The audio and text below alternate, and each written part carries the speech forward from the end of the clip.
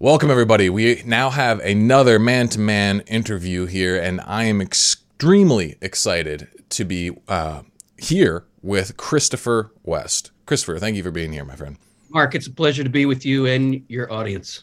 Awesome. Well, your work has really transformed my life. Like, for all of you guys who don't know Christopher, he's a world-renowned on the teachings of theology of the body, which is, what's the best way to summarize that? It's like kind of like Catholic teaching around sexuality in a nutshell. That would be, if I can put it frankly, Mark, that would be a bland way to say it. Okay, give me the spicy way to say it. The spicy way to say it is that our bodies, as men and women, but we're talking men here.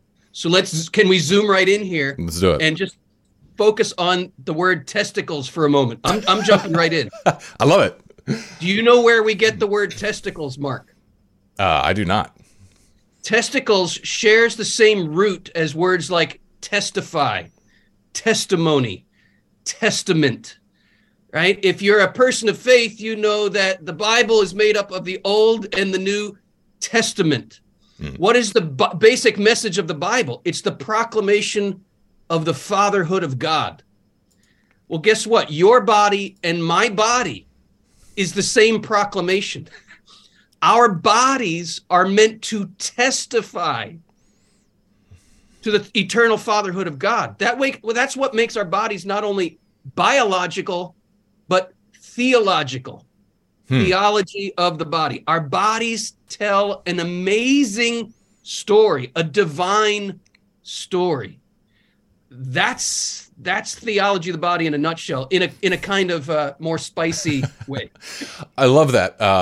And it's crazy that just that way of putting it automatically puts you in hot water with our culture. Like back when I first learned this stuff was actually in high school. I went to a Catholic high school, and I had a very philosophically minded priest who kind of introduced this stuff. It was kind of more of a talk about here's what you're allowed to do sexually and here's what you're not allowed to do sexually. And I'm like, okay, I get that. I thought it was pretty impressively put together in terms of like the argumentation and everything like that. But it wasn't a big deal. I was right with you, Mark. My upbringing was very similar. I call it being raised on the starvation diet gospel. Right. We all have this hunger. We all have this yearning, this ache, this cry in our bones for something. And I learned from this teaching called Theology of the Body, which comes from Polish guy that probably many of your audience has heard of, named Pope John Paul II. And this Polish guy who just happened to be the Pope was the first to tell me that ache in my bones had a name. And to my surprise, he called it eros. And, in English, we get the word erotic from that Greek word eros. But in my mind, when I was first learning this theology of the body, this is in the early 90s, and I was 24, I guess, when I found this. And in my mind, the word erotic was synonymous with the word pornographic, right? Right. The erotic realm and the pornographic realm were the same thing, because it was the pornographic realm that had formed and shaped my thinking around these themes. And this crazy Polish Pope was telling me, no. You're confusing the Greek word eros with the Greek word porneia.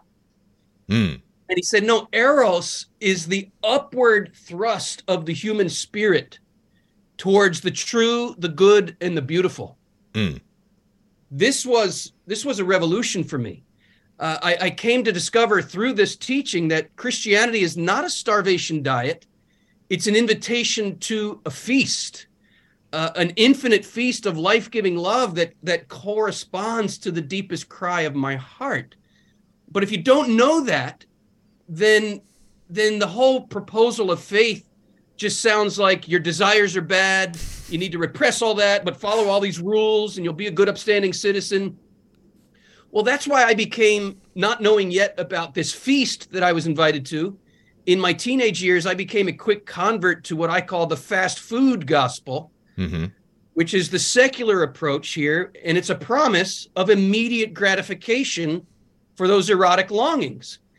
And I would imagine you would agree with me, Mark, if the only two choices are starvation or fast food, I'm going for the chicken nuggets because I'm hungry.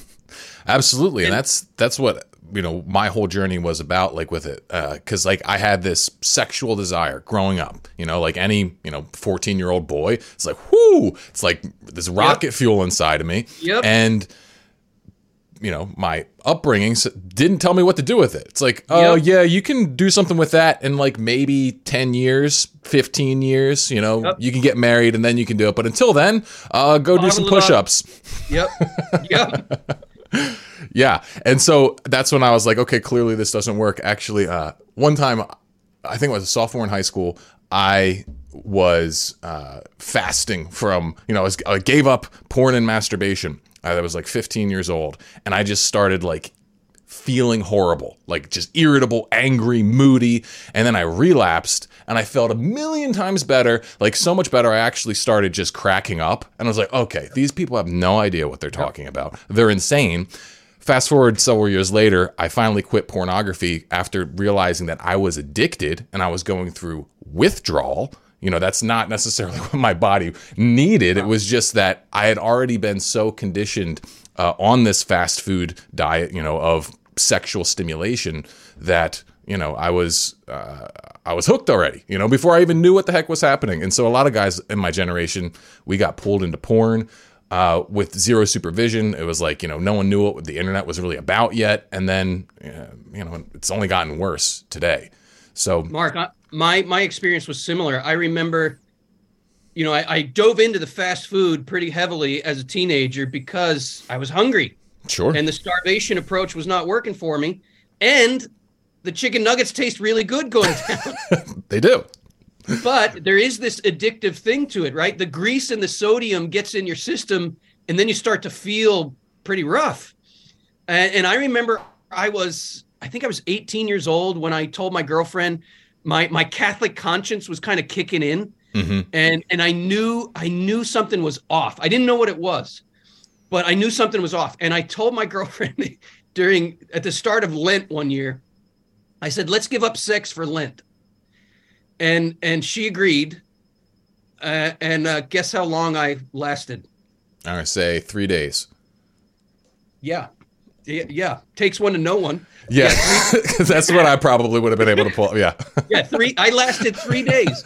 And that's when I realized I was not free. I was in chains because I couldn't say no to my sexual desires. And I realized if you can't say no, if you can't control your sexual desires, then you end up controlling other people to gratify them. Because I found myself trying to manipulate my girlfriend to give me what I couldn't say no to. Right. And I realized I was a manipulator. I was a professional user because I couldn't say no to my urge to merge. And that's not freedom. Long story short, I came to learn in a long search that sexual freedom is not the liberty to indulge my compulsions. It's liberation from the compulsion to indulge. Only at this point are we truly free, right? Is the alcoholic who can't say no to the bottle, is he free or is he in chains? Right. And this is complete like contrast to what society is saying is sexual freedom, right? What they're really selling is complete sexual slavery, where it's like if any repressed sexual urge you have is actually like a poison being, shoved into your body. And on some level, I would agree that the way in which you manage that energy really matters. Like if it's just like in this sort of self-loathing, like this is bad, get down there sort of thing, it's 100% going to have negative ramifications. Correct. So what's the alternative? Yeah. The alternative, I want to go back to that rocket fuel analogy that you used a few minutes ago. You said you're 14 years old and you're like, I have this rocket fuel in me. Yeah. I use this image all the time. I like to say, I got it from you. Oh, you did? Well, okay. Yeah, Fill These Hearts like changed my life when I read that book. That's awesome. That's anyone out there who's like trying to understand like, the ideas around like this transmutation of eros. that book is truly incredible for people who are I was just dying in this longing when, anyway, I interrupted you. Keep going. That's all right. Well, let me come at it with a story. I think stories are helpful. Okay. And this story was actually told to me by one of my professors in graduate school. And the essence of it is what he told me, but I'm changing a few of the details. So here's how I tell the story. There was a young couple madly in love, and it was a beautiful starlit night. They got in their car looking for a quiet place, a private place out in the country where they could put out a blanket and indulge their passions in wild delights. They found this knoll, grassy hill, pulled the car over, grabbed a blanket, headed out. Little did they know they were on the property of a country parish, and an old Catholic Monsignor heard a little commotion, looked out his rectory window, and saw these young lovers headed over a hill with a blanket. So he decided he would go for a prayer walk. And he approaches this couple who are at this point engaged in some passionate lip lock. And standing over top of them, he looks down and he says, "Psst." And they're frightened. They're looking up, staring into a Roman collar, and they're expecting that they're going to be roundly scolded and condemned. But instead, the wise old Monsignor asks this young couple a question. He says, "Tell me, what does what you're doing here have to do with the stars?" And he turned around and walked back to the rectory, just leaving the young lovers to ponder that question. This story, since I first heard it like 25 years ago, has haunted me.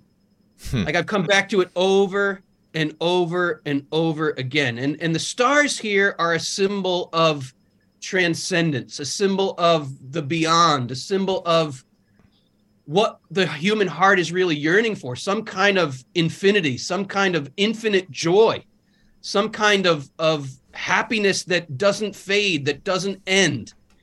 And the stars are a symbol of that eternity, if you will.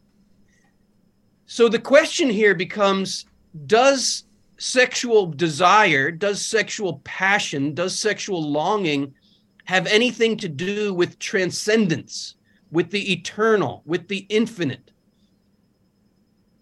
And in my journey, I have come to discover that it has everything to do with that. In fact, if I were to put it this way, I would say God gave us sexual desire to be like the fuel of a rocket that has the power to launch us to the stars. But it's not so simple, because we live in a broken world. And in this broken world, what's broken is something deep inside our hearts. It's not just, oh, that's effed up or that's effed up. No, there's something effed up in me. There's something messed up in me. And to go with this analogy, I'm proposing that our rocket engines are inverted. This is why we go out in the world. We're looking for happiness. We're looking for joy. We're looking for a good time. We're looking for love. But so often it backfires on us. And so we have to find a way to go along with this little metaphor. We have to find a way to redirect the rocket engines to the stars. And in as much as our rocket engines are aimed at the stars, in as much as sexual desire has set its target on the transcendent, well, then we can launch without backfiring.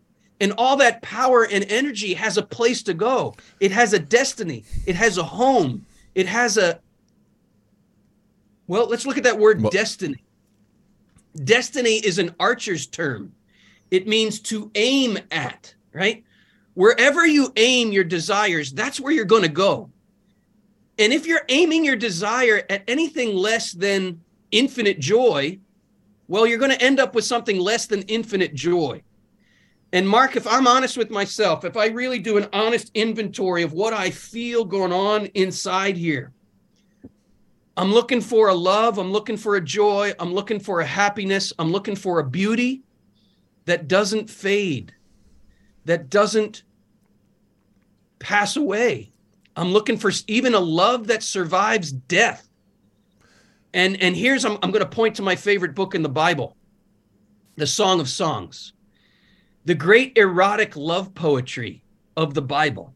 And it's fascinating here that saint after saint after saint in the Christian tradition has turned to this erotic love poetry in the Bible to give them a language to describe their yearning for the infinite, for the eternal.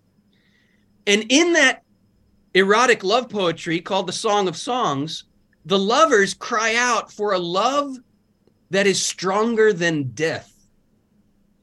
And one of my favorite Christian writers, his name's Joseph Ratzinger, who became Pope Benedict XVI, he says that this cry of erotic love for a love that's stronger than death, he says it brings us to the essential question and problem of human existence in the world. The heart, erotic desire, cries for some kind of eternity, but we run up against the reality of this passing world. And here I'm thinking of Hugh Hefner, who in his 80s was still surrounding himself with bleach blonde 25-year-old silicone-injected women. What is that? What is that picture of an 86-year-old man surrounded by blonde bimbos? I look at that and I say, that's a man who's scared shitless of death. He is scared shitless of the fact that beauty fades, that women get old, that he gets old and dies. And it's kind of, in a negative sense, it's a yearning for a love that is stronger than death, but he's aiming it in the wrong direction because he's never learning to love, right? You get old, you get wrinkles, your boobs start to sag. Well, I don't love you anymore. I'm going to go backwards to a 25-year-old bimbo. Well, guess what? He keeps getting older and older, and he's going backwards to 25-year-old women with silicone-injected breasts. What the hell is that? It's the fear of death. Erotic desire, if we're honest, and I know I'm digging deep here, but if we're honest, erotic desire will confront us head on with our fear of death. And the Christian proposal is precisely this. The Christian proposal is that it's not just a dream. When eros, when erotic longing cries out for a love stronger than death, the Christian proposal is it's not just a dream. If there was a man who lived through death, but came out the other side, bodily, came out the other side, risen from the dead, if that's real, then there is an answer to the cry of eros for a love that is stronger than death. You know, when I was learning these things, Mark, that Christianity is not this repressive, fearful approach to erotic desire that it's made out to be, but it actually supplies the only adequate answer to the shape of my erotic longing. I was like, sign me up, sign me up. I want that. I long for that. I need that. And the thing is, like, I love that. Like, everything you said, like, to me, like, intellectually, it's incredibly beautiful. It moves me. And, like, that's what's, in many ways, kept me Catholic, okay? And I think that even if you're not Catholic, like, this imagery, this framework, I think still works. It's still useful. But what I'm obsessed with is the practicality, right? Like, yeah. How do you actually do it? So let me, like, for me, the question of, like, okay, I have sexual desire. You know, I feel it from my wife. It feels like a very clear one thing. Yep. And I was like, okay, well, how do I actually redirect that? Like, at first, it's like, all right, I'm going to redirect it to God. And it's like, wait a second, God the Father, that doesn't translate right. And so the way that I've kind of learned how to hold it is more look like God's will is my true spiritual bride. And I need to feminize it. You know, I need to, like, otherwise I can't actually turn the sexual energy on. It's just like, it's, you know, just because the way it's, you know, I'm shaped as a heterosexual, right? And so is that the appropriate way to do it, or is there another way? Because otherwise it feels like there isn't a way to pray with my sexual energy if you know, I'm not actually acting it out with my wife.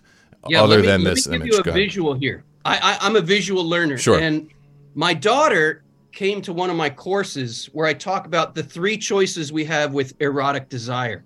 And she's an artist, and she sketched this image of the 3 choices. And I think the visual is very helpful here. So here are our 3 choices. We can be the stoic, right, who just holds it all in. And I say, screw that. I'm not going in that direction. Tried that. Doesn't work. Yeah, right? stinks. This guy opens it up, but he's aiming it at finite pleasure, right? And if this proposal is accurate, that erotic energy is a yearning for infinity. Mm-hmm. That's the Christian proposal in a nutshell. that erotic energy is a yearning for the infinite.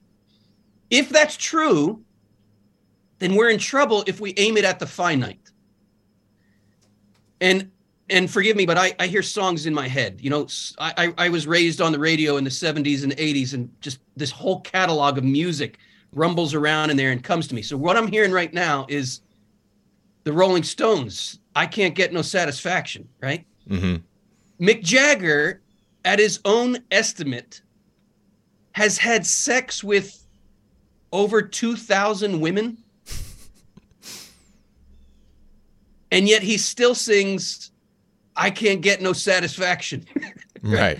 And I try, and I try, and I try, and I try. He tries and tries and tries. Why? Well, this math makes sense to me. Mick Jagger is aiming his desire for infinite joy at finite pleasure. Right. There's another way. There's another way.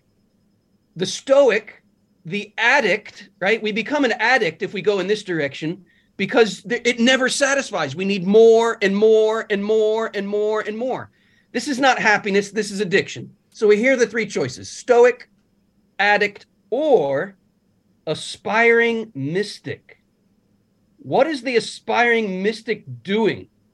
And I want to propose here, Mark, that it's not just that he's aiming his energy upwards.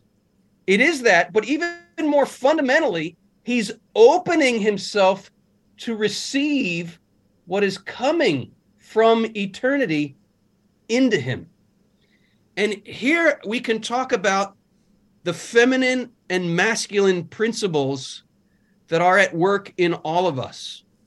This can be a little funky for guys, because we've come to believe that to be a man, I almost have to rid myself of anything that could be considered feminine, because I don't want to appear effeminate, right? Right. But I want to propose some. I'm going to get theological on you, but I really believe this corresponds to the deepest yearning of a man's heart. Let me put it to you this way. Okay. Can I say it frankly? Yeah. The man's yearning for the vagina. I'm just going to say it like that. The man's and what man cannot? There's an ache, there's a cry, there's a burning, aching yearning, if I can put it this way, to go back home. It's called nostalgia, right? Nostalgia actually means the longing for home. You came into this world and I came into this world through a woman's body. The birth canal was the gateway into the world. And we long to go back home. I could put it this way, like we spend the first 9 months of our existence trying to get out, and we spend the rest of our lives wanting to get back in. Yeah. Right? And I was about, this was maybe a year ago. Again, catalog of songs in my head. And this song came back into my head from when I was maybe 10 or 11 years old by The Knack, a band called The Knack. And you might remember their more popular song, My Sharona. You know that song? My Sharona. Okay. I'm a little older than you are. This was 1979. So what year were you born, Mark? 89. 89. Okay. I was born in 69. So I got 20 years on you. Apparently, actually, I was born when, like, the day, September 5th, when Theology of the Body was, like, first, like, written. believe it or not. Well, that was 79. Or 79. Oh, it was 79? Yeah, okay, 79 was when he first delivered it. It was just the day of it then. Okay. Yeah. Sorry, go ahead. That's all right. So there's this song by a band called The Knack, and I won't get into the lyrics. I don't want to trigger anybody, but it was a very crass expression of yearning for the birth canal, if I could put it that way. Okay. Tastefully. And he wanted to be up close. Let's just put it that way. And I was being haunted by these lyrics. This was like a year and a half ago. These lyrics are coming back to me, and I'm like, gosh, darn it, that really screwed me over as a teenage boy. Like, it captivated me, it took me in, but it messed with me. It pornified the whole sexual reality to me. And my prayer has become, over the years, I don't want to go in this direction. I want to go in this direction, right? Yep. So there's a very important principle here. And I'll put it this way, that the devil doesn't have his own clay. All he can do is take God's clay and twist it up. And God looked at the clay that he made and said, behold, it's very good. We were created, according to the biblical account, we were created male and female, naked without shame. Without shame, because they experienced erotic desire as this longing for the infinite, because their rocket engines were aimed in the right direction, right? That's what allows nakedness without shame. But because of this fundamental fault in humanity, the rocket engines get inverted and we're aiming in the wrong direction. So that lyric in that song by The Knack, and the song was called Good Girls Don't, But I Do. Right? And it's this teenage angst and longing for the girl who will give him what he wants. Yeah. This lyric is just bugging the heck out of me. And it's like stirring up these pornographic memories in a pornographic frame of reference for sex. And so I just cried out. I was like, God, please, please redeem these lyrics, because something good has gotten twisted up here. Untwist it, redirect it. Open me to the transcendent. Show me the true meaning of sex here. Show me the true meaning of my longing. And unbidden, this other song pops into my head from U2. And the lyric from Bono goes like this. He says, I'm alive. I'm being born. I've just arrived. I'm at the door of the place I started out from. And I want back inside. I was like, holy shit. That's what I've been yearning for the whole time. I'm so attracted to the female body. I'm so attracted to, I'm going to put it tastefully. I'm going to put it in the language of the Song of Songs, right? I'm so attracted to woman's the open gates of her garden. That's how the Song of Song puts it, right? Right. I'm so attracted to the open gates of her garden. Why? And I've gone in a bit of a roundabout here, but I'm coming back to what we were talking about how do we redirect it?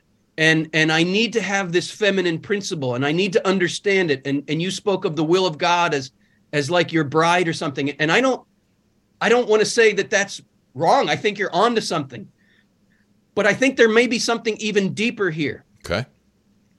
That we are so attracted to the open gates of woman's garden because they teach us something fundamental about our own humanity. What do they teach us? The creature, by nature, if God exists, God's the creator, we are the creature. And in the biblical vision of things, there's a spousal analogy that God is always the bridegroom and humanity, male and female, were always the bride. Now, this is fascinating. All kinds of religions, all kinds of myths about the gods and the creatures and heaven and earth, all kinds of myths have this sense that God has a bride. But typically, the bride is also a goddess. The bride is also divine. In Christianity, there's something very different. The bride is not a goddess. The bride is not divine. In Christianity, the bride of God, the bride of the Creator, is the creature. This is a bold proposal that as creatures, we are destined for a union with God that is akin to the union of man and woman. And St. Paul, in his letter to the Ephesians, sums up the entire Christian mystery when he says, for this reason, a man will leave his father and his mother. I jumped ahead because it's actually Christ who leaves his father in heaven. But let me rewind. For this reason, a man will leave his father and mother and become one flesh with his bride, right? That's the sexual act. And then St. Paul says, this is a mega mystery. And it refers to Christ and the church. Okay, well, that could just sound like theological word salad. What does that even mean? The Christian proposal is that God has manifested himself in the flesh to become one flesh with us, to become one in the flesh with us. And this cry, this erotic longing that we all feel is ultimately a longing for God.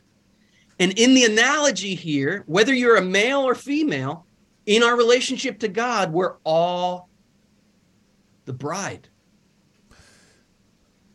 And the female body, this is what I come back to over and over and over again. In my haunting longing for the open garden gates, if I may put it that way, in my haunting longing for those gates, what I'm really longing for is for woman to teach me what it means to become open to this infinite love, to this infinite energy, to this infinite infilling, to allow the infinite one into me. Woman's body. This is why John Paul II says that woman is the model and the archetype of the whole human race. That she shows us what it means to be human. Because to be human in this proposal is to open ourselves to an infinite infilling. And the real feminine principle here that we're looking for is a woman named Mary. And this woman named Mary, this biblical figure named Mary, this is the proposal. I just hold it out for people to think upon.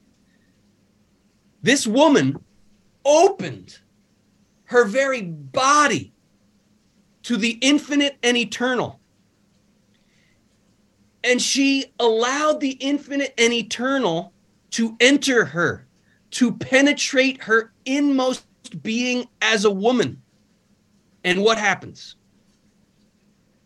If Christianity is real, she conceives the infinite one within her. So let's go back to that priest and that couple, those young lovers under the stars. What does what you're doing here have to do with the stars? Everything. This is a mega mystery. The union of man and woman in one flesh is a mega mystery, and it refers to the way Christ loves us. For this reason, a man will leave his father and mother and cling to his wife, and the two will become one flesh. Well, the ultimate man who did that is Christ. Christ left his father in heaven. He left the home of his mother on earth to give up his body for his bride, so that the church, who is the bride, might become one flesh with him. What's the purpose of sex? To launch us like a rocket to the stars. You know what another name for this is, Mark? Opening this yearning to the eternal. Another name for this is prayer. prayer is nothing other than becoming a longing for God. And if this wigs us out as men that we are the bride in this relationship, and believe me, I understand how that can do a number on you. Here's what I'll say to guys. Guys, if that wigs you out, okay, let me give you another analogy. But the end result is the same. We are the receiver here. In the relationship between God and us, we are the receiver. Jesus is the quarterback. You are the wide receiver, right? Open wide and let him throw you the ball. So I hear what you're saying 100%, and like theologically, even logically, makes sense. I'm talking, I guess the part where I run up against this a little bit, and I think most guys do as well, is that like what you're talking about, even by what you're saying here, it's a mystery. But what's not a mystery is, to put it crassly, I got fucking energy that wants to get out. And the only way I have access to it, the only way I can really work with it, is if there's some sort of receptive female form involved. And what you're describing here is there isn't any of that. And so no, that's not what I'm saying. Okay, so where is it? Where is it? Because like, where does it actually, like, I have this desire, this procreative, intercoursal energy. I'm missing the internal alchemy of how it then becomes. Okay. Yeah. Let me point you in this direction. What I'm saying is, for the energy to come out in a way that does not backfire, right? Yeah. We have to first be receptive to an energy that is creative and life-giving and builds us up and builds others up instead of destroying us, right? This energy, this rocket fuel, is so powerful that when it is misdirected, it destroys us. But when it is rightly directed, it launches us to the stars. It launches us to everything we desire. And we've only taken the first step here. I'm saying for the energy to come out in the right direction. Okay. Towards a woman, in a career, because it can come out in all kinds of ways, right? Right. It has to come out. But for it to come out in a creative way, we have to first receive the energy that comes from God. And here, I'm a Christian, I'm a Catholic.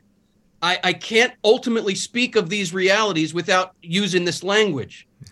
Christ, from eternity, is receiving that energy himself. That's what enabled him to give it to us, right? And he says this himself. He says, as the Father has loved me, so I have loved you. From all eternity, he's receiving this energy of fatherhood, that masculine energy. He's receiving it from the Father in order to give it, right? Okay. And then he says, remain in this love, remain in this energy, receive it, remain in it, and then give it. Love one another as I have loved you. There always has to be a feminine receptivity to the energy that is poured out. Let me show you my favorite image of what happened at the cross. The cross makes no sense unless there is a feminine energy receiving the masculine gift, right? That's what Christianity is. He, as male, right? Christ is male. He's receiving eternally the energy from God the Father in order to pour it out. And she is now receiving, and the image here, the way the artist has rendered this, she's holding a chalice. And she's receiving into the chalice the flow of blood and water from his pierced side. Well, do you know what St. Augustine called that? St. Augustine called that the spiritual seminal fluid, as it were, of Christ the bridegroom. And guess what happens to the woman at the foot of the cross? Now, this is on a mystical level, right? It's not a genital reality at the cross. But at this mystical spiritual level, this woman receiving the positive power of the masculine energy, she becomes the new Eve. She becomes the mother of all the living. Jesus says to the woman at the foot of the cross, behold your son. And that's the beloved disciple, John. And that's the whole mystery of Christianity, is one of regeneration. Regeneration. Jesus said to Nicodemus, you can't go to the stars. You can't enter the kingdom unless you're regenerated. And Nicodemus is confused. He's like, can I enter my mother's womb a second time? And that brings us back to what we were talking about earlier. That's where we long to go. We long to go back home. We long with that nostalgia to go back into her gates, into that warm dwelling, into that place where we come from. But if we go back there with inverted rocket engines, we're going to treat her like a thing, like an object, like a thing for my pleasure. And we're not going to learn how to love. If we open to receive that positive energy from God, who created sexual energy? God, right? What's it for in the male body? To testify, testicles, testimony, testament, testify. You and I are created by God to testify to what? To his eternal, life-giving love. We are created to become fathers. Testicles make no sense apart from fatherhood.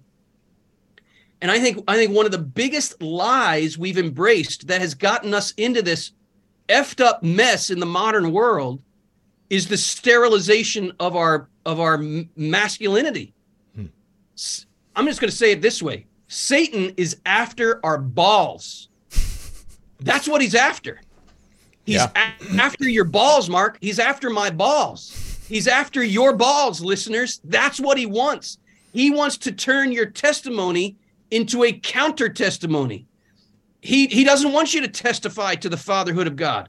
He wants you to use and abuse other people so that sexual energy becomes destructive rather than constructive.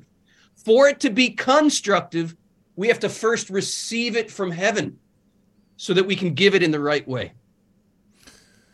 I love that, and so the question, I'm always trying to bring it more practical. And so for you personally, are you at the point where it's like you can have a sexual urge and then you can take, does that energy, does it become a completely different energy? When you're, redirecting it, or is it still feel like the same energy?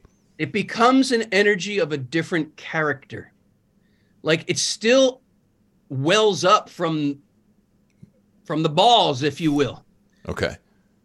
But it's of a different character. It's of a different nature. It becomes an energy to want to bless. It becomes an energy to want to give rather than an energy to want to take. It becomes an energy that is incredibly vulnerable. And that's a scary word for guys. Holy God, it's scary to be vulnerable. But if we want to talk about what we're really called to here, and I'm a theologian, right? So these are my reference points. We got to talk about this thing in the Bible that, makes us very uncomfortable, but you can't avoid it. Circumcision. Mm-hmm. What the hell is going on with God telling Abraham and all his descendants to cut the skin off the tip of their penis? What the hell is that? Yeah. What is that? Can we talk about this? Yes. Are you right if we go there? All right. So what is the problem in the beginning? The very first result of what we call original sin is that we cover our genitals. We're hiding. There's something about our genitals that we don't like anymore. We're afraid of. They make us vulnerable in a way that makes us very uncomfortable, so we hide. So God comes to Abraham, and the promise, the covenant, the testament is one of fruitful sexual union. I will make you the father of a multitude of nations, right? Offspring, offspring, offspring, more numerous than the stars. And then God says to Abraham, I want to inscribe a sign of this covenant, this testament, in your flesh. I want something in your flesh so that you are reminded of what I'm calling you to. This fertility, this fatherhood, this testimony to the fatherhood of God. And you can imagine Abraham. He's like, okay, God, what do you have in mind? Like a bone through the nose or a tattoo on the shoulder? What do you got in mind? You want me to like take a razor blade and carve something in my chest? And God's like, no. See that sharp rock over there, Abraham? See that dangly piece of skin at the tip of your penis? Cut it off. You and all your male descendants, cut it off. This will be the sign inscribed in your flesh of my covenant. What the bleep is this? All right, let's press in. Let's press in. Who's going to see this sign? And when? Well, it's just pretty much, I guess, someone, I guess when you're naked, anyone around you when you're naked, or, obviously in sexual activities. Boom. Let's go with that one. Every time you engage in sex, you and your bride are going to be reminded that you are called to utter exposure, utter nakedness. It's like God is saying, you were hiding behind fig leaves. Okay, I want you so naked that even the natural covering is removed. I want you exposed. I want you to know something the woman already knows. What does the woman already know? The woman already knows that to participate in this life-giving love demands the sacrifice of flesh and the shedding of blood. She bleeds every month.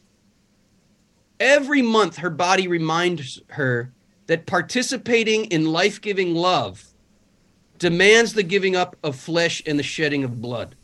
The man is more distant from that whole reality. He can have his pleasure and go his merry way. And that's exactly the problem. This is the failure of masculinity right here. This is the root of all of the rage, the understandable rage that women have towards men, because we see them as outlets for our pleasure. We have our pleasure and we say, see you later, and we stick her with the kid. And the modern world solution to dysfunctional men is to give women contraception, and if that doesn't work, give them abortion. As long as men remain dysfunctional, as long as men treat women as objects for their pleasure, where they can have their pleasure, plant their seed, and go their merry way, women will believe the only way out of this effed up mess is to sterilize myself, and if that doesn't work, to kill the offspring. Well, that's effed up. The real solution is that men pay attention to what we're called to here. The sacrifice of flesh and the shedding of blood right where it hurts. God is saying to Abraham and all his male descendants, I want you to learn what it really means that I gave you balls. Why did I give you balls? Why did I give you a penis? To testify to my eternal fatherhood. And in my covenant, I will never leave you. I will never forsake you. I will stay with you through thick and thin. I am with you forever and ever and ever. I will never leave you. Sex is supposed to make us so vulnerable that the only way we can do it is if we have pledged and she has pledged that we will never leave one another. That we commit to this. I will be so naked with you. I will be so vulnerable with you that I will never leave you and you will never leave me. And we commit to this.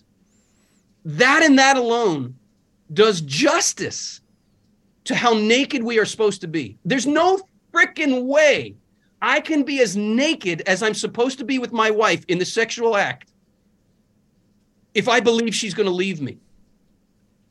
If she's going to abandon me, screw it. I can't be that naked.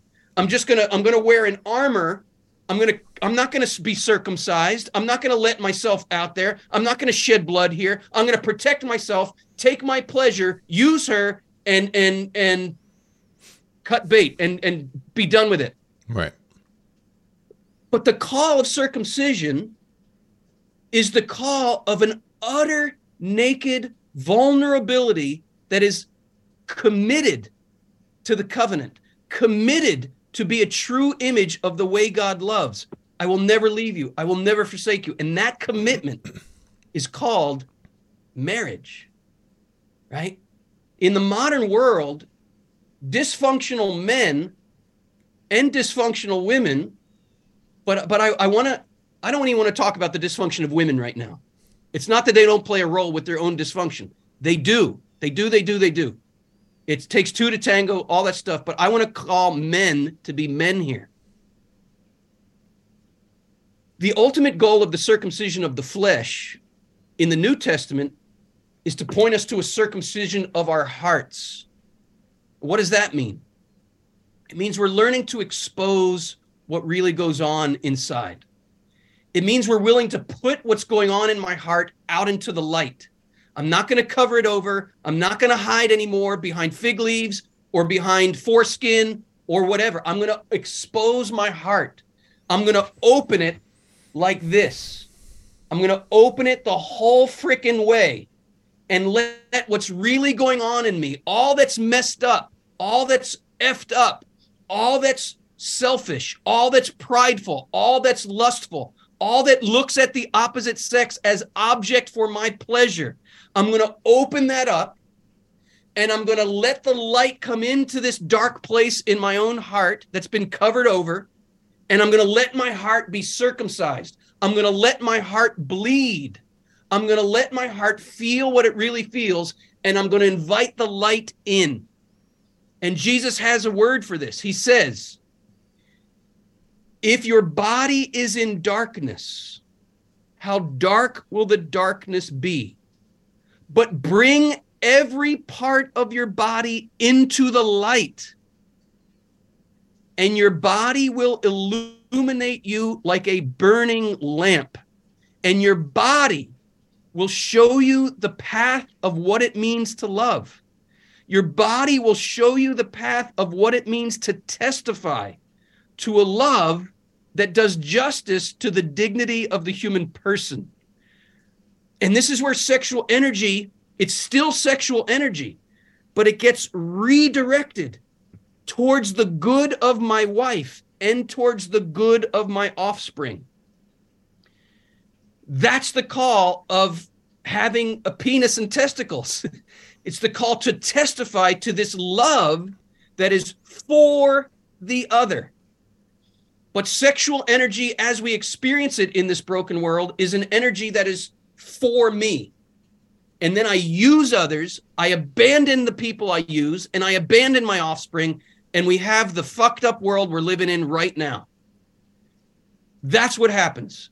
If this world is to turn a corner, if this world is to change direction, if we're to climb out of the darkness that we have descended into, the only way is to bring our masculinity into the light. So let's take that full circle. I love it, what you're saying. Now, most guys are going to be filled with far more sexual energy than they're going to be able to actually utilize in the marital act with their wife. You know, many guys are not married, you know, and they're miles away from having that happen. Yes. Okay. So what my biggest concern is figuring out how can they actually hold and work with that energy, practically speaking. So it's like what you're talking about here is first there needs to be an opening, right? There needs to be this opening of like, hey, I want something more than this. I want something more than, you know, a shallow orgasm, you know, looking at some screen, right? And can I pause there just to connect the dots with what I said earlier? Yes. You put it very well. There has to be an opening. And that opening is what I'm calling the feminine principle in my own heart. There has to be an opening. Yep, keep going. Okay. From there, you open up, you realize, all right, I want something more than just these pixels on the screen or even just, you know, that girl for a night. Yep. But then I still have that very raw sexual desire. Yep. And you're describing a process where it changes character. So, for example, like, how do I get a guy to take his desire to jerk off and put it into improving his life? You know, like the way that I've come across that actually seems to keep the machinery going is, like I was saying, is like you can visualize the will of God, or another way of putting it as your highest conception of goodness as a woman that you are wooing. She's like your ideal woman, and she's watching you, and your job is to impress her. That allows you to kind of engage that sexual courtship machinery in your brain. Still feels like sexual energy. And I guess, like, is there a better way to approach that? Another way to look at that? Just I'm looking for a way that's, because a lot of times, like in these theological kind of conversations, there's a lot of hand waving that happens behind a lot of really beautiful language of like, hey, yeah, you're supposed to do all this kind of stuff. But then the guy's like, well, that doesn't map to my experience. I'm having trouble tracking it through the dark to really bring it home. Does that make sense? Yeah, I hear you, Mark. I hear you. And I let me see if I can speak from my own experience here. Sure. The only experience I have is mine. Right. And my context here, which may not fit for every man's context who's listening to this, is an encounter with Jesus Christ as the real man who can teach me what it means to be a real man. And I'm going to point to one of his original followers, the Apostle Paul, who says in so many words that negative sexual energy, which is aimed just at pleasing myself at somebody else's expense, right? I'm going to go jerk off because I've been stimulated by pixels on a screen. Right. Paul says that has to be crucified. That has to die in order not to stay in death, not to stay in blackness, not to fall into a void, but in order to be transformed through a resurrection into something powerful, beautiful, and creative. Okay. The mystery here is one of death and rebirth. And all of creation speaks of this, right? Right now, it's fall here in Pennsylvania, and the leaves are starting to change color. What's going on? They're dying. The leaves are dying, and there's something beautiful about the death. The vivid oranges and reds and fiery yellows. This is a sign of a death. But what's going to happen? In a few months, next April, there's going to be a resurrection. There's going to be new life, right? This whole process of dying and rising, it's written into the whole universe. And Paul is saying, tap into that. Tap into that energy. Let that selfish energy, what he calls the passions of the flesh, let that be crucified. Let it die. And you're going to come out on the other side of it with a resurrected experience of sexual energy, which will become more and more, as you allow this death and resurrection to happen in your life, it will become more and more the desire to love truly, faithfully, beautifully, transcendently. And here's, again, speaking from my own experience, when I get that energy that's pushing me in the wrong direction, I'm going to put myself in the shape of a cross. I'm going to outstretch my hands. And if I'm tempted to masturbate, guess what? Having my hands out here is a good place to have them. And I got to keep them there until I make a Passover. And I'll speak from my own experience. This is what it looks like. Holy flippin' God, I got this feeling in my balls that feels like it's going to explode. I feel like I'm going to explode, but I'm opening it to you. And I ask you, please, please take this energy and crucify it. I'm willing to die to it. I'm willing to die with you in it because I believe with all my being that on the other side of this death, I'm not going to fall into a void. I'm not going to fall into nothingness. I'm going to experience a resurrected life. I'm going to pass over into a new way of seeing, living, and experiencing sexual desire. But here's the key to it all. There's no 1, 2, 3 step that I can do myself to fix myself. If I could fix myself, I don't need a savior at all. And I don't think there's any authentic masculinity until men get to the point of realizing I'm so effed up. I can't fix myself. I need a higher power. Call it whatever you will. I need a higher power to save me, right? This is just part and parcel of any 12-step program. I got to a place of finding I couldn't change myself. I couldn't fix myself. And I entrusted myself to a higher power. I entrusted myself to God as I understand him. Well, I understand God as revealed fully in the body of a man, Jesus Christ, who walked this earth 2,000 years ago and is still today infusing this world with the power that came through his masculine body. And I can open to receive that. It's very concrete for me as a Catholic. It's called the sacraments. It's called baptism. It's called the Eucharist. It's called confession, where this energy reaches my very body and allows me concretely to experience this redirection, this transformation. Yeah. But I have to be saved there. I can't do it myself. And that's where my heart has to open to receive a gift. Well, I can't raise myself from the dead. Well, I can consent to being crucified, but I can't raise myself from the dead. And I guess this is where I see it being part of an issue with like, I see what you're saying there, and I think like what you're saying is correct, but I think that the character in which that's acted out in the church is often wrong. So, for example, I couldn't agree more. Well, I couldn't agree with you more. We're so screwed up in the church, we can't even talk about this stuff. So, well, I'm talking beyond that, okay? So, like, the thing that set my work aside is, like, you know, a lot of guys, they can't quit porn. They go all these prayer services, and it's pretty much just like, hey, you can't do this on your own. Just keep praying. Just keep praying. Just keep praying. And, like, yes, there always has to be the place for, you know, call it God's grace, call it nature, call it, you know, whatever you're comfortable calling it. It's like, you know, you can go to the doctor and he can give you medicine, and it's still, you still have to rely on the God-designed biological processes to make the medicine work. Yeah. And so there is, of course, some, you know, God's hand is in it. But I feel like what has ended up happening, like you're saying, there is no 1, 2, 3 step.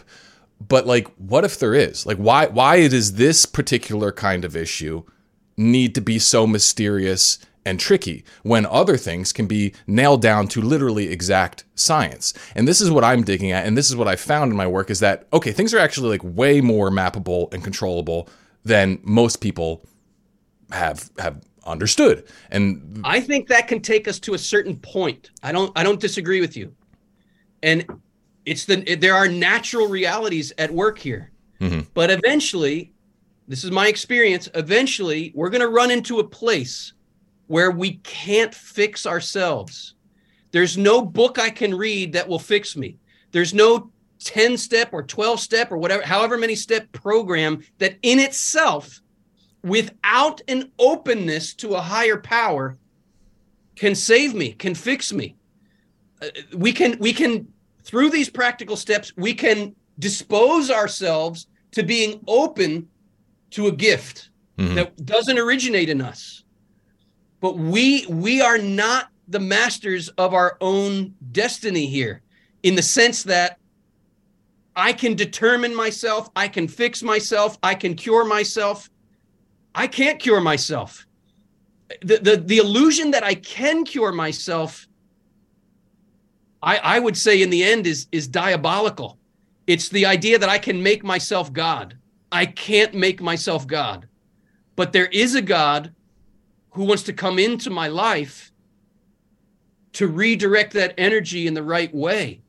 And I have to eventually, I have to find myself in abject poverty that I can't save myself.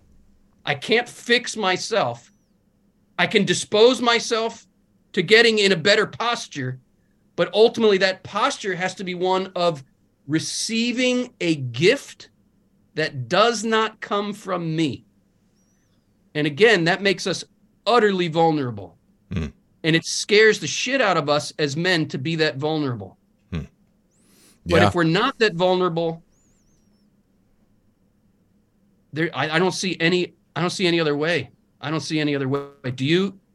Are you disagreeing with me here? And it's fine if we disagree, but let's just put that out in the light if you disagree.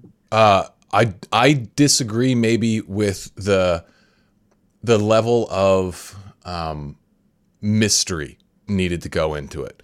I think that there are things that we can do. There are like, and maybe part of it's like a language thing too, where it's like, we might be talking past each other here, because there are things we can do to dispose ourselves, but ultimately we can't get around. This is a mega mystery, and mystery shouldn't scare us here. Mystery is scary if what we're surrendering ourselves to is just domination or tyranny or somebody else's agenda. But if if the mystery is one of infinite, perfect, unconditional love, then guess what? It's okay to be open and receptive to that. And I agree. And I think the point where I found it in my work is like, it's kind of trying to build this analog, as I was saying to you before we went live with this, is like, we talk about going into this space of lack. You know, this is the cross, this is, you know, the death and everything like that.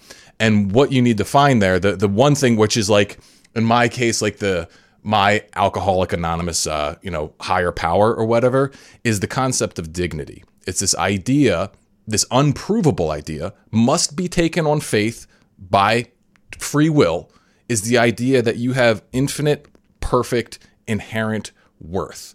Yes. And that this worth justifies the sacrifice for your well-being. Yes. And this, you call this God's love, or you can call it dignity, but there has to be this belief that you are worth sacrificing for, because otherwise, why on earth would you put yourself through the death, right? And this is where guys get stuck, right? Yep, absolutely. I'm tracking. I'm all right with you. Yeah, and so I guess we are probably saying the same thing here. It's like, when you do that, when you decide that you are worth the sacrifice for your own benefit, like you are essentially lovable, right?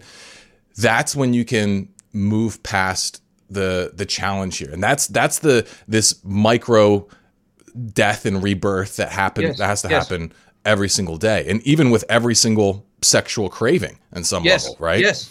And so what I found is, like, when you actually dive into that, you, instead of like, I would say there's 3 levels of like masculinity. All right. First level is you're running away from the battlefield. Okay.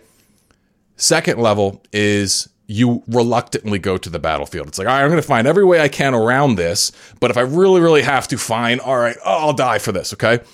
Third level is you say, bring it on. You actually start hunting it down. You go on offense. Yep. And this is where I feel like this is what, like, are you familiar with, I'm sure you're familiar with the concept of thumos, like the Greek concept of thumos. Have you heard of that? Thumos, refresh my memory. It sounds somewhat familiar, but it's not a regular word I use. Sure. So thumos is the Greek concept of like masculine fire. Like they would call, like, you know, thumos would be like the desire for men to like go fight, you know, compete. Like it is essentially the spirit of combative masculinity. Okay. Yeah. And the way that I see it is like that can go in 2 different directions. On one level, I broke it down. I call one level Dumos, which is the idea that you lack inherent worth, and then you are going to go conquer so that you can earn the status and fill up that black hole. Like you're going to go get the sexual status, financial status, whatever, and you got to go get it and do whatever means necessary. Lumos would be the idea, the flip side, that you already are good. You already have this dignity, and then it's your job to reflect it everywhere. It's like you are to be that radiant knight who lets that goodness shine forth in all that you do.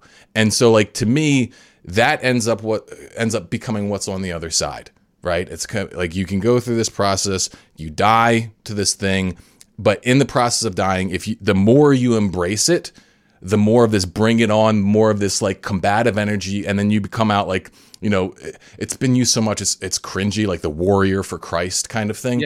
But like when you actually tap into this energy, it's like, it's real. It's like, it's that fire. It's that thumos that of masculine, like, that I think, you know, women can access for sure in the same way that men can access tenderness, but women don't have the same machinery to thrive in that fire, to operate it on it all the time, which I think men do. Like, we are meant to be connected to that combative energy. And so it's like our sexual energy, I see it can go toward actual practical procreation, or it can go to status acquisition. And so if we can do this status acquisition from a place of already being perfectly good and not needing it, then that's the warpath of the aligned, spiritual man.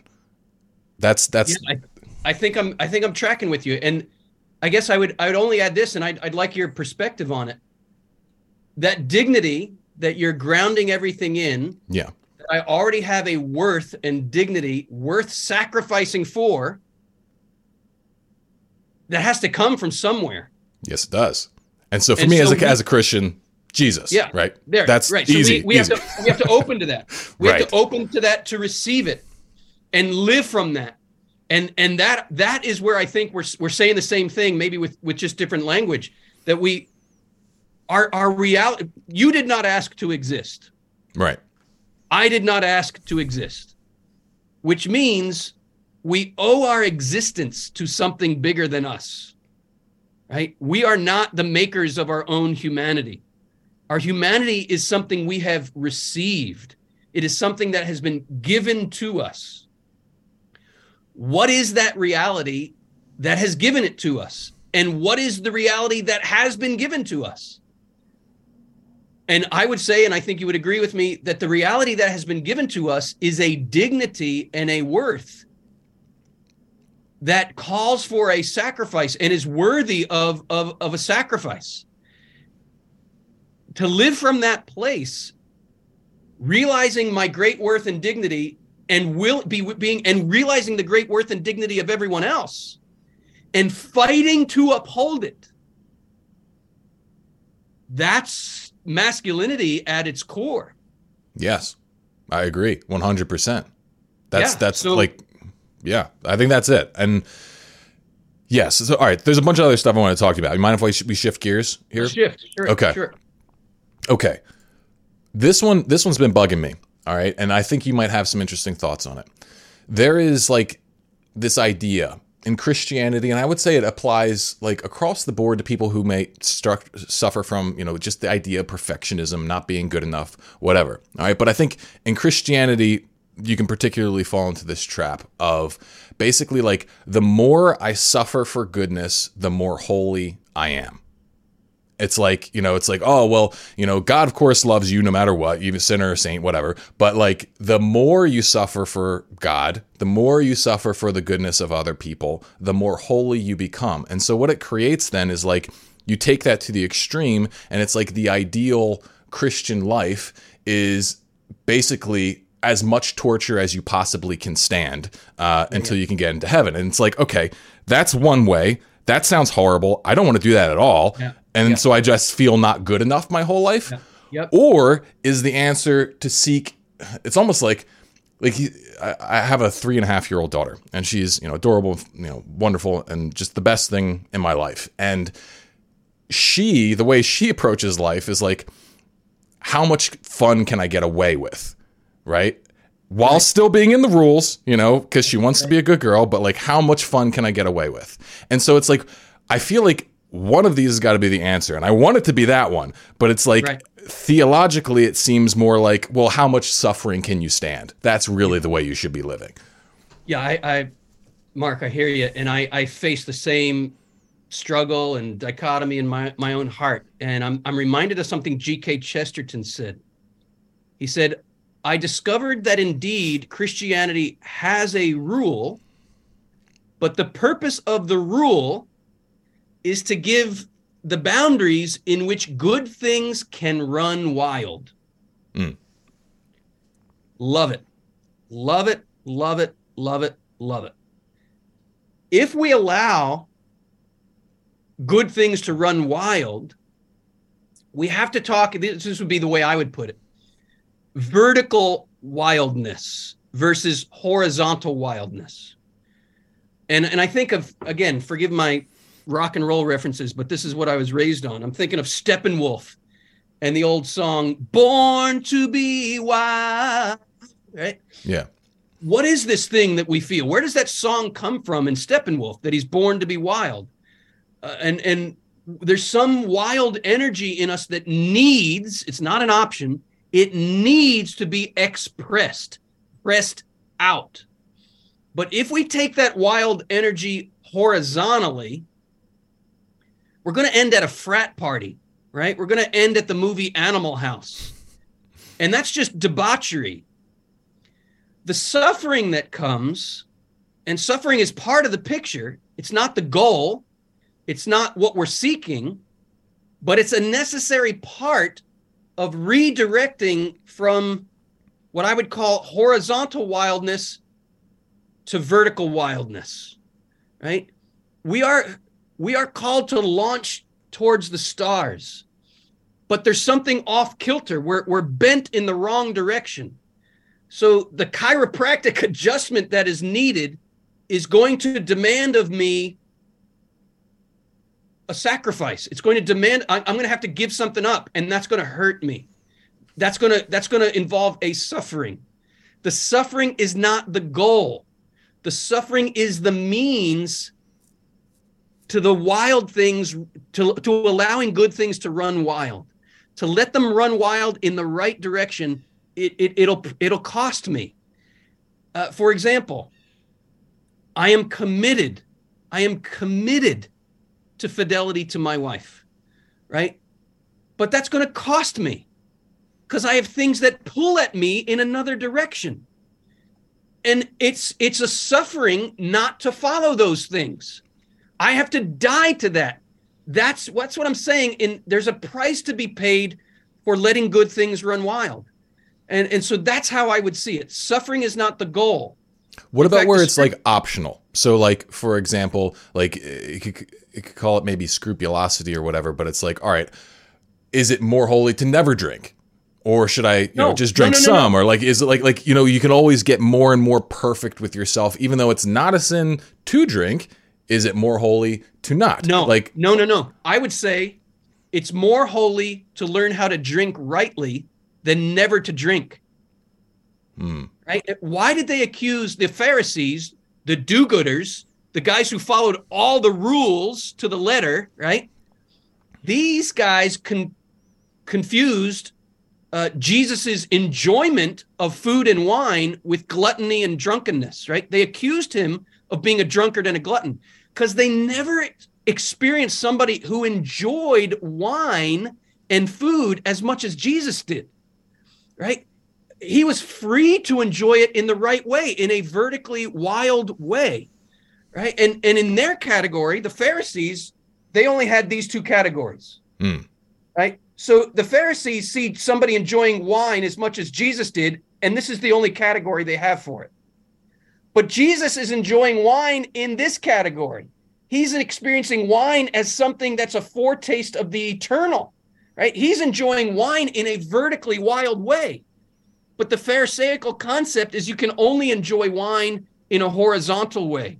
So the solution to that is to repress it all and don't drink it all. And now you're more holy. So basically, the holiness then is to enjoy it as much as possible without, I guess, negative consequence, right? To get as close to like the full.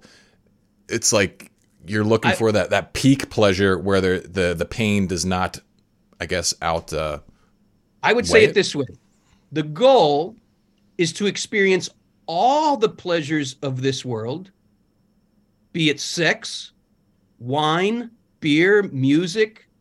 A walk up a mountain, what all the beauties, all the joys, all the pleasures of this life are to be experienced as so many foreshadowings, so many signs that point us to a beauty and a joy and a pleasure beyond. I think we get in trouble when we expect the pleasures of this world to be our ultimate satisfaction. Sure. They can't be that, but they can be, and they are meant to be, so many foreshadowings. So I would say with the pleasures of this world, we have to continue to travel upstream to their source, because wine is something finite. Sex is something finite. The beauty of a sunset is something finite. It points to a beauty. It points to a joy that is infinite, that is not finite, that is beyond. we get in trouble, I'd put it this way, when we absolutize the pleasures of this world. And so the goal is to rejoice in the pleasures of this world in such a way that they direct us to the pleasures of the next world. So that means that ultimately we need to create that space for continued longing, right? I think Amen. Fill these hearts. You're like, what was I forget the other side of it, but where you're supposed to end up is this fast and feast cycle where Correct. Not only do you enjoy the feast, but you also enjoy the fast. Because there's, with fasting actually becoming more popular with intermittent fasting and stuff like that, people are starting to realize, oh, it actually feels like, good to fast. It actually it's a good hunger. There's something to it. Yes, there's a rhythm here. It's so important. There's a rhythm to feasting and fasting. If you never fast, guess what? You never feast. True. Put it this way. If you always feast, you never feast. You need the space between the notes to make the music beautiful. Yeah. And I guess you could argue that, like, if you always fast, then you're not even fasting. You're just living deprived, right? Correct. There has to be a rhythm. There's a time to fast and there's a time to feast. And if you never fast, you don't know how to feast. And if you never feast, you don't know how to fast. Without the rhythm, you're either going to be indulge or repress. And that's going to be you're just going to be flip-flopping between these two, the stoic and the addict. Right. And so it's like this is like the thing for me. I'll try and get plugged into some static, some like final state, but everything's in vibration. Like, and that's what we're dealing. Like, that's really where we find balance in this world, is in a wave cycle between two extremes. And if you try and just look for something flat, non-moving, you're not going to find it, and it's going to eventually cause some kind of problem. Can I tell you a story here that I think might illuminate this point? Or did you want to move on to another point? I do want to move on to another point, but I want to hear the story. Okay, so here's the story. So when I was a little boy, in the summer of 1980, I was almost 11 years old, and we traveled to California. It was my first time on a commercial airline, and it was a big, exciting thing. We went to San Diego, and I remember having this thing in San Diego called Mexican chocolate. And it was this kind of crumbly, salty, cinnamony, chocolatey glory. Mm-hmm. And the taste was so exquisite that I never forgot it. And my whole life, I'd be like, man, I wish I'd run into some Mexican chocolate again. Well, fast forward to, this was like 5 years ago, I was in San Diego giving some lectures. And we went out for dinner to a nice restaurant. And I love a good, dark beer. Mm-hmm. And I look at the menu and I see on the menu Mexican chocolate beer. And I'm like, oh my God, could it be that 40 years later, I'm going to experience in beer form this glorious flavor? So I ordered one of these. It came out in this beautiful, like, craft glass, and the whole sensual experience of it was exquisite. And I raised it to my nose and I got one whiff and I was like, oh, glory. This is it. This is it. It's that Mexican chocolate, and it's in a beer. And I every sip, Mark, was exquisite delight to my senses. And it started opening, like, my senses, I don't know how else to say it. My senses started splitting open, and I received this beer as a sheer delight and gift and foreshadowing of eternity. Like, if eternity is that beer magnified, I'm going to be delighted. And I ordered another one. I had two. And then I thought, I got to go to the bartender. I got to ask him where this beer comes from. I don't care how much money it's going to cost. I'm going to ship this to my home. Like, I got to have this beer. And I was walking over to the bartender to ask him where I could get this beer and how I could have it shipped to my house. And I realized, you know what?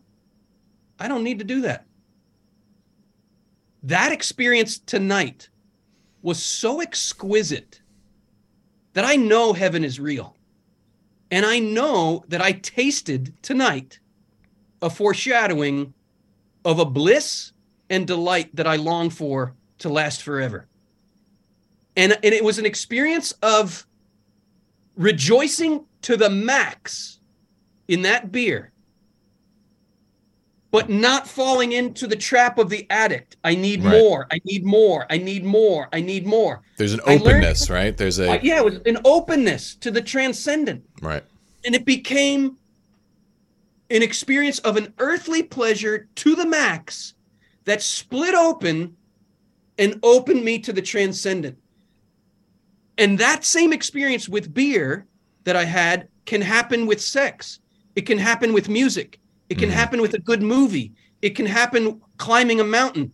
It can happen in delighting rightly in any of the pleasures of the world. It can split open and lead us to transcendence. And we can delight in it fully, but we're not crushed when we don't have access to it or we can't delight in it because it's not our ultimate goal.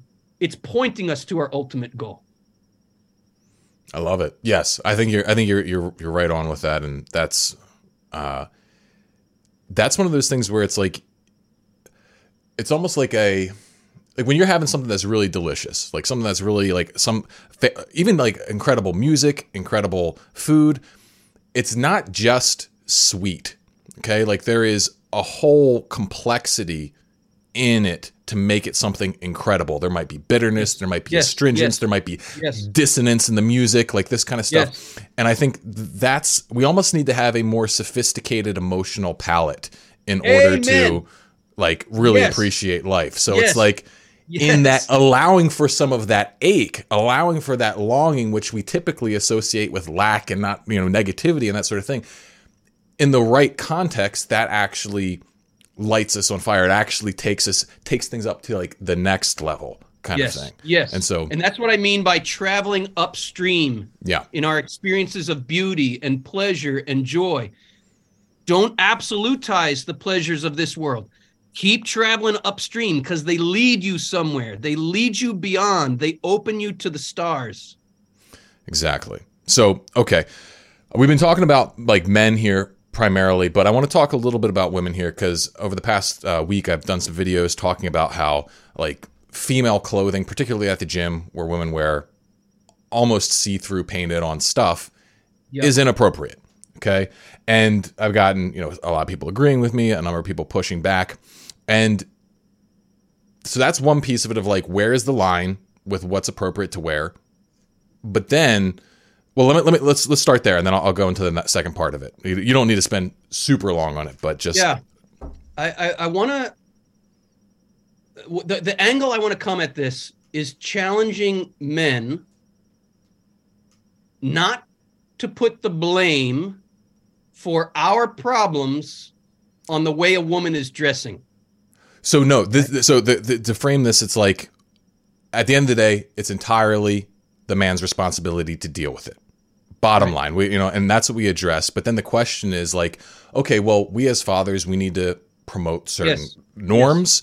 There are, we can have a voice in what we believe is appropriate in modern culture and that sort of thing. So it's more about where can we speak? I guess where can we speak into this issue? Because modern society tells us, "Shut up, you're a man. You don't have a say in this. This is her body." And it's like I don't get any opinion about what my daughter wears or what people wear around my kids and that kind of thing. Yeah. Again, I want to. I'm hesitant to say here's the line, like. Because then you have to start to get into measuring inches below the neckline or something. I think I'm just not cultural too. It's like, where the current climate is. It's like all subjective. It's like if you were raised in a topless society, well, then clearly it's a different thing, right? So, but here's what I do want to say.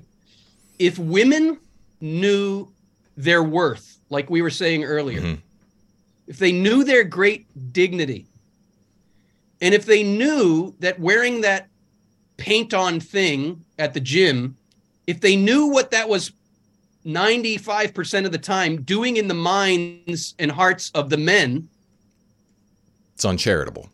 They would not dress that way. Right. But you can't just go up to that woman and say, you shouldn't dress this way, because there's a whole formation that she's lacking that led her to dress that way. Right. And you have to meet her where she is. Let me paint a picture here. let's say, I mean, every female yearns for, at her heart of hearts, she might have repressed this, but at her heart of hearts, she yearns for masculine attention and affirmation. And suppose you have your daughter, she's 3 years old, right? I know she loves you and longs for your attention, right? Right. But suppose you show her that attention, but you're addicted to porn. Mm-hmm. And then she hits puberty and she's developing breasts. And you no longer bounce her on your knee. You no longer hug her because of your own issues with porn and your own weird experiences of having a daughter now with breasts that you're attracted to, and you don't know how to handle that, and you're dipping into porn and you're masturbating, and she knows you are, and she's put off by you, and you don't know how to love her, you don't know how to affirm her, and you're putting a distance now between you and her, but she still longs for that masculine attention that she's no longer getting from daddy. Right. But she's realizing at school, oh, if I wear a tighter shirt, more boys look at me. More boys want to talk to me. More boys give me attention.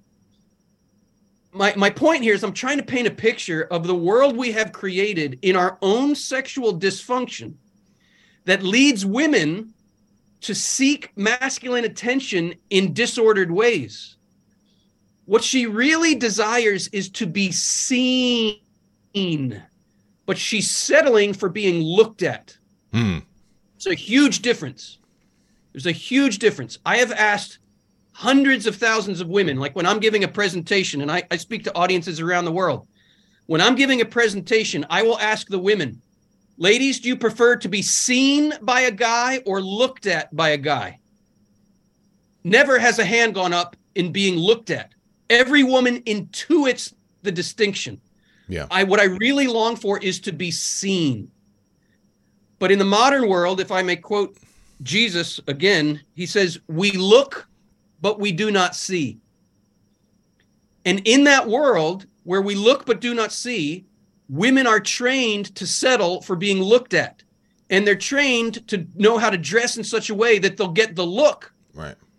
Right. So we have to learn how to see women rightly and affirm their desire for the right kind of masculine attention and affirmation.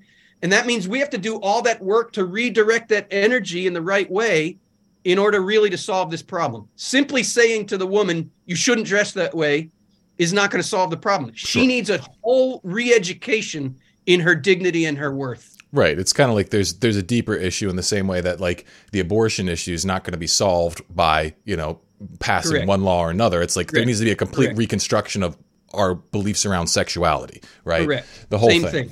So, Same thing. all right, take that a little bit further, right? There's a woman that my wife knows, and she identifies as Catholic, and she's gone down an interesting path with her art, okay? And it's essentially erotic art where she is exposing as much as you can possibly expose on Instagram with like a lot of like BDSM gear, very explicitly sexual, but her stance is that this is art. This is not pornography.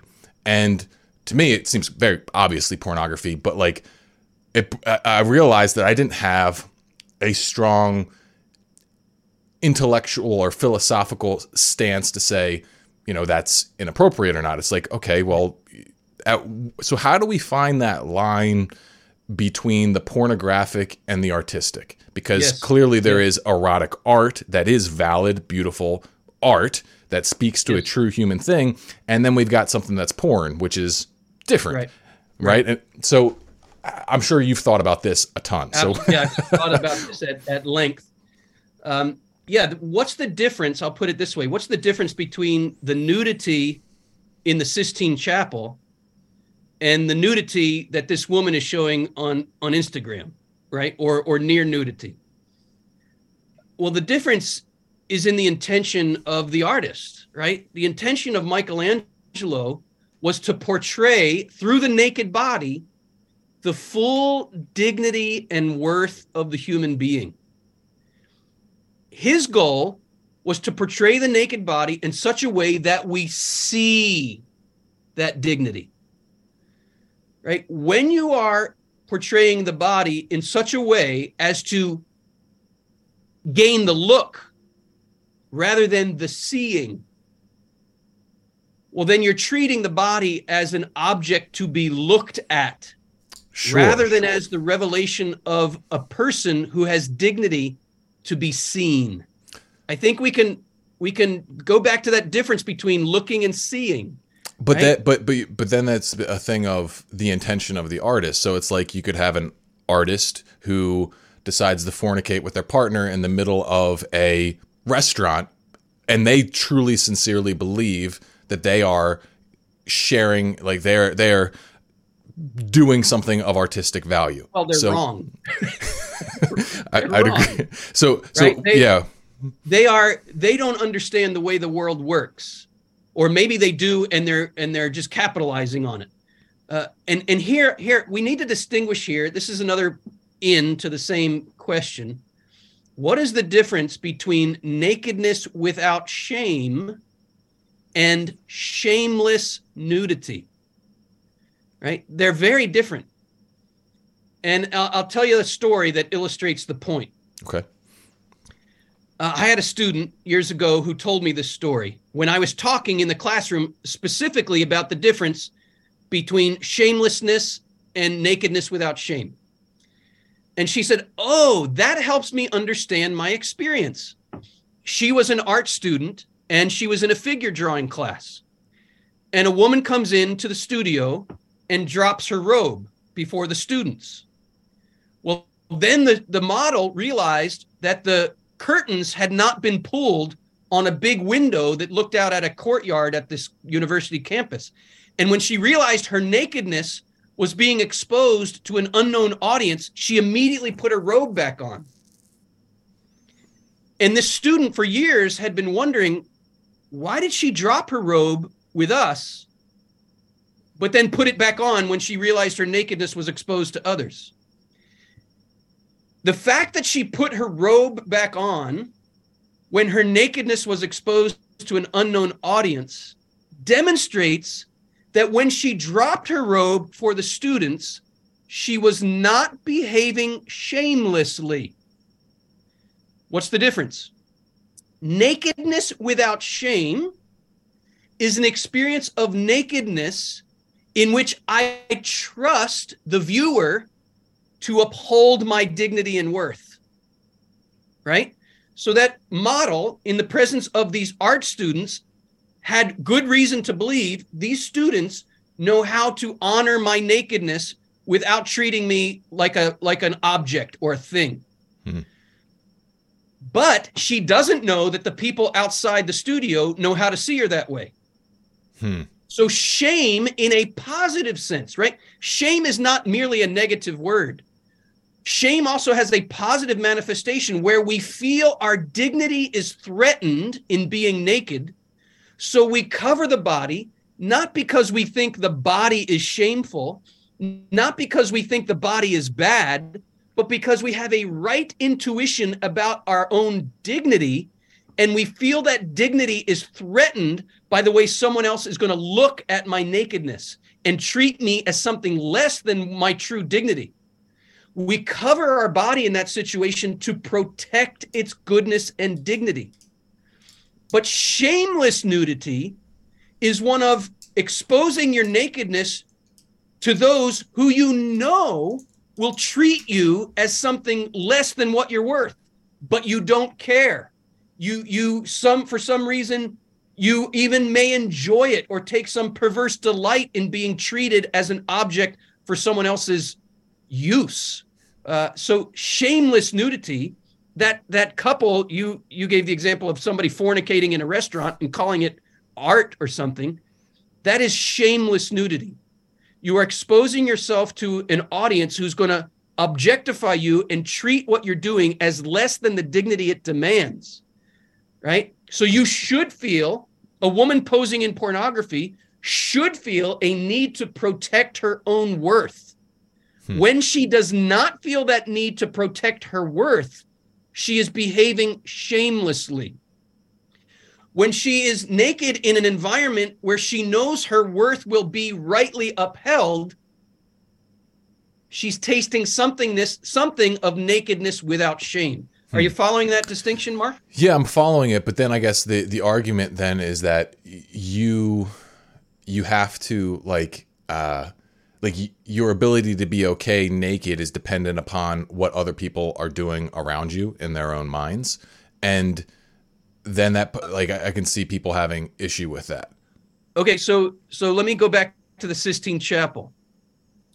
Michelangelo's intentions were appropriate and good, right? Mm-hmm. His goal in portraying the naked body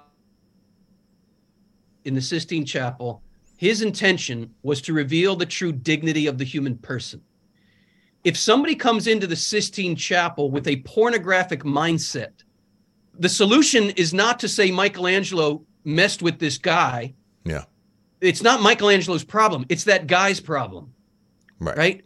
He shouldn't be going into the Sistine Chapel and projecting his own pornographic vision onto Michelangelo's sacred art.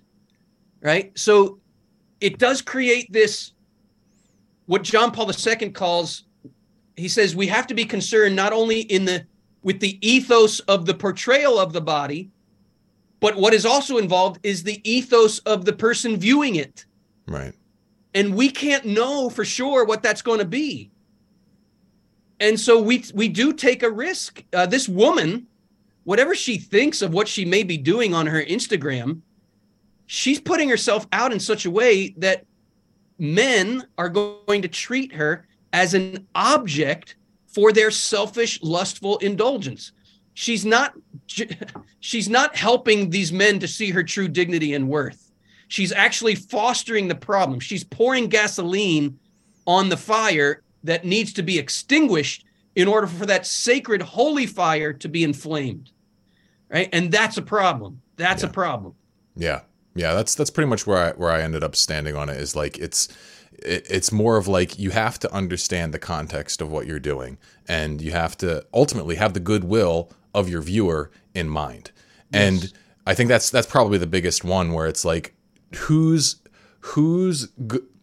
best interest are you really trying to serve? It's like, okay, well, yeah, you doing this, it certainly serves your interest. You're building a following, making money doing it, that sort of thing. Is it serving your audience's interest?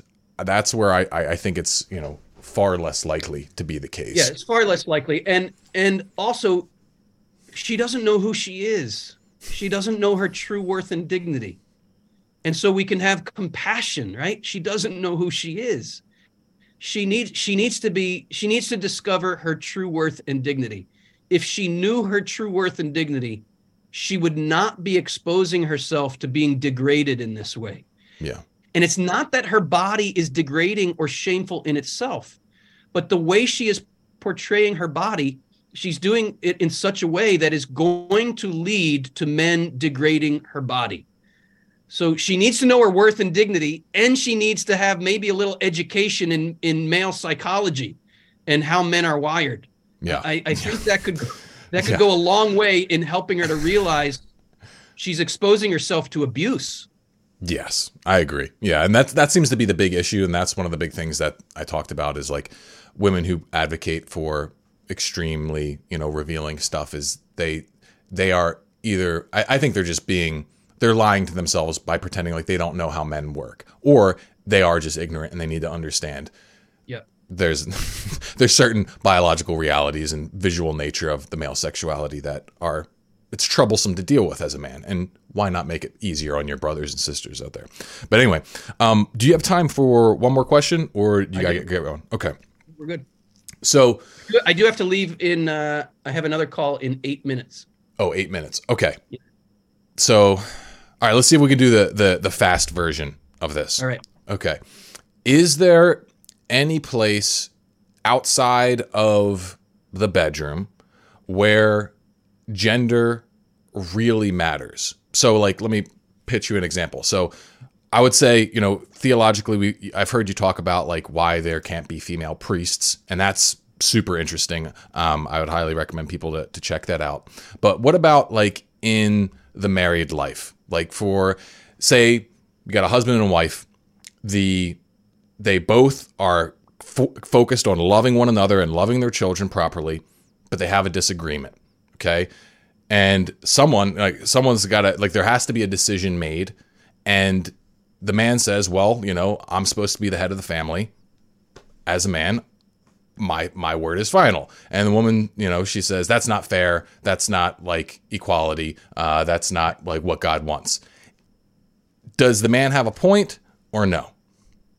I would say they both have a point. And I think we're entering a can of worms here that maybe we can't do justice to. Not maybe, we can't do justice to it in just a few minutes. Fair enough. But the sexual difference doesn't only matter in sexual intercourse. That's its kind of consummate expression, right? Mm-hmm. But I'm always a man, right? And a woman is always a woman. And society, it's not an exaggeration to say truly civilized societies, truly civilized civilizations, that's redundant, right? That's what civilization means. It's civilized. But civilization is organized around the sexual difference, right? Let's press into that word organized, right? Look at the word organ. Men and women are literally organized for each other, meaning we have the sexual organs that allow us to become one functioning organism. Right? Everything in my body is complete in all of its functions, except my genital function. It's not complete in itself. It can only serve its function with a woman who has complementary genital organs that allow our organs to come together in one functioning organism. That's interesting, right? Yeah. And society, any society that survives, is organized around this sexual reality. The goal of what we're going through in this modern experiment is to deconstruct the sexual difference, which leads to total chaos, total lack of organization, right? Now, there have been exaggerations in the past of that sexual difference. Sure. In all kinds of fields, the difference has been exaggerated to the point that it almost always favored men and in many ways demeaned or belittled women. And women are right in the 20th century to stand up and say, hey, that's not fair. There's nothing about my femininity that says I can't be a doctor, I can't be a lawyer, I can't be president of the United States, I can't be an astronaut. What does the fact that I have a womb and ovaries versus testicles and sperm, what does that bear on the reality of my being president? Well, it might bear in that you might get pregnant while you're president, and that could bear on it. But, by and large, a woman can do these things. Nonetheless, a woman will never be able to be a father, and a man will never be able to be a mother. There are differences right here that are essential for the survival of the human race, for the origin of new life, and for the organization of how human beings live together. This is essential. And there are ramifications there because we know that the sexual difference leads to that sexual reality, which is why we have prisons for men and prisons for women. And why when a man claims to be a woman and is put in a women's prison, he's raping the women in the women's prison and women are getting pregnant. This is disorganization. Right. This is a failure to understand the proper organization of society based on the sexual difference, right? There's a reason we have bathrooms in schools for boys and bathrooms in schools for girls, right? All unjust discrimination should be weeded out. Unjust discrimination. But there is just discrimination, right? Discrimination is just when the difference, that which we are distinguishing, that's which we are discriminating, actually has a bearing on the reality being considered. For example, it is unjust discrimination for the state to say blind people cannot vote. What does blindness have to do with voting? Right. Right? That's unjust discrimination. But it is just discrimination for the state to refuse to issue driver's licenses to blind people. Sure. Because seeing is a requirement of driving, right? It is unjust discrimination to say a woman cannot go into the state capitol. Why? What does that have to do with anything? But it is just discrimination to say a woman cannot go into the men's locker room or the men's bathroom at the state capitol.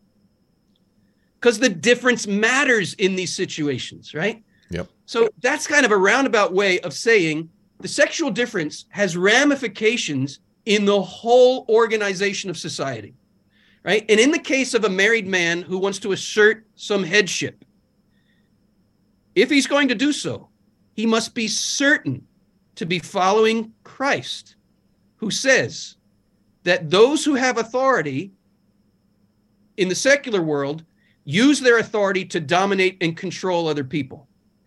But it must not be so with you, he says. You must use your authority to serve others, to lay down your life for others.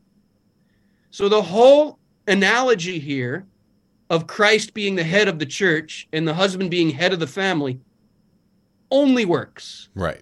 Only leads to true organization of the family if the man is redirecting that energy in service of his wife and his children, not in a way that dominates or controls them to benefit himself.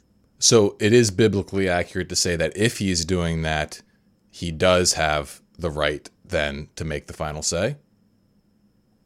Not in a tyrannical way, not in a way that discounts the perspective of the woman, not in a way that mows her over, only in such a way that her perspective is factored into all that's being considered and is given its due place. Sure. But that is a very, very delicate line to walk and a very difficult one to walk. And more times than not, men will turn to these biblical passages to justify their own crap. Well, yes, but I actually see the reverse side in my work, where it's like men are trying to find their voice in a hyper-feminized society. Yes, and I'm 100% there in saying we must find a way as men to step up and walk into our proper masculine authority, what men can do that women can't do, and exercise that in genuine ways. But the only way to do that, if I can come back to a previous theme, the only way to do that is through allowing our hearts to be truly circumcised, truly exposed, truly vulnerable, truly ready to bleed for the good of others. That's authentic masculinity, properly lived. And there is an authority to it that leads to the good of the family, society, the whole of civilization. And men who we flip-flop between being emasculated on the one hand and then that domineering, out of balance masculinity on the other. We got to find that middle path. Right. Perfect. That's a great way to hit the end of this. I really appreciate your time. What's the best place for people to follow your work and to support what you do? Thank you for asking. Yeah, my wife and I have a podcast you might want to check out called Ask Christopher West. It's very good. My wife is obsessed with it. She listens to it all the time. Great. I like it. Yeah, wherever you find podcasts, you can find that. And the website of my work and ministry is theologyofthebody.com. Check out our YouTube channel. You can just type Christopher West into YouTube and get to the Theology of the Body Institute YouTube channel. That's how you'll find what we're doing. Awesome. And you got a new book out too, right? A book that I contributed to. I'm not the main author of it, but the book is called God is Beauty. And it's all about the revelation of divine transcendent reality in the created world. So if you want to check that out, you can go to theologyofthebody.com and click on our store. Fantastic. Awesome. Well, thank you so much, Christopher. There's been a great conversation. Hope to have you back here because we got a lot more we could talk about. But I look forward to it, Mark. You're doing great work. Keep doing it. Thank you.